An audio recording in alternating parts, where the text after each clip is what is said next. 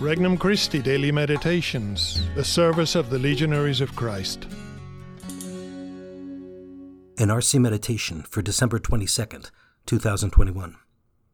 Wednesday of the fourth week of Advent. Favor is the key. From the Gospel of Luke, chapter 1. Mary said, "My soul proclaims the greatness of the Lord. My spirit rejoices in God my Savior. For he has looked upon his lowly servant. From this day all generations will call me blessed. The Almighty has done great things for me, and holy is his name. He has mercy on those who fear him in every generation. He has shown the strength of his arm, and has scattered the proud in their conceit. He has cast down the mighty from their thrones, and has lifted up the lowly. He has filled the hungry with good things, and the rich he has sent away empty. He has come to the help of his servant Israel, for he remembered his promise of mercy, the promise he made to our fathers, to Abraham and his children forever." Mary remained with Elizabeth about 3 months, and then returned to her home.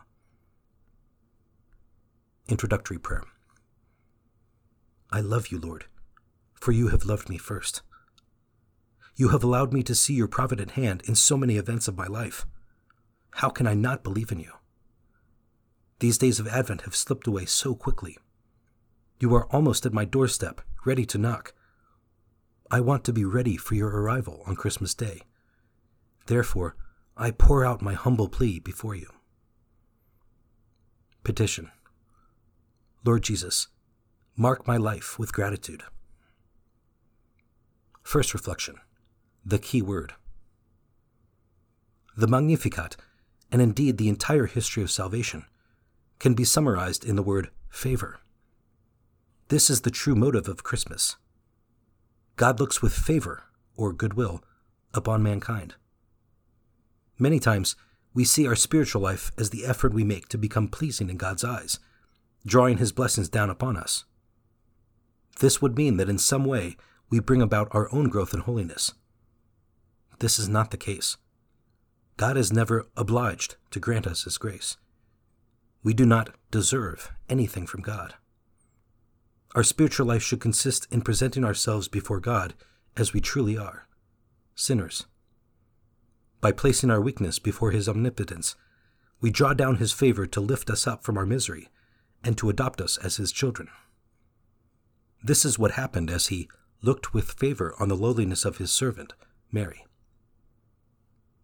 Second reflection, the gift of himself. To demonstrate his immense love for us and to give himself to us, God becomes one of us. Love makes us seek to become more like our beloved.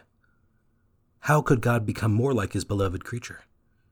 He not only became man, but he shared the lot of the poorest of the poor. Very few humans, even among the paupers, have been born in a stable. How many babies are laid in the feeding trough of a cow or horse? Well, that is exactly what a manger is. Though he was rich, he was God Almighty. He became poor to enrich us with his poverty. We need to ask ourselves what we are doing to become more like our beloved. What are we doing to imitate Christ in his gift of self? Have we learnt to put aside our whims and fancies in order to do the things that are pleasing to our spouse, children, or parents? These are the ways to prepare ourselves for a grace-filled Christmas. Third reflection, abundant blessings. The rest of the Magnificat is a glorification of God, recognizing the favors he bestows upon those who love him. All generations will call us blessed. God will show the might of his arm. He will lift up the lowly, and the hungry he will fill with good things. We truly have so much for which to be thankful. The challenge of our Christian lives is to be mindful of our blessings and mark our actions with the seal of gratitude. We glorify God and we bless God when we try to respond according to all the good he has done in our lives. Then, in turn, others will call us blessed, because our filial attitude opens the door for God to enter in and do still more good through us. Do I count my many blessings often? Do I truly seek to repay God by cooperating, And am I aware that in return he will bring about still more good and bless me more? Conversation with Christ. Lord, as I prepare my soul for your coming this Christmas, I invite you to enter my humble dwelling. Please do not pass by without bestowing your blessings upon my poor soul. I need your grace. I will not leave your presence today without at least a crumb from your banquet. Allow me to thank and praise you for your infinite mercy as you look upon your lowly servant. Resolution. Today, out of gratitude for the many blessings I have received, I will give something good to someone in need. For more resources, visit regnumchristi.org or download the Regnum Christi English app today.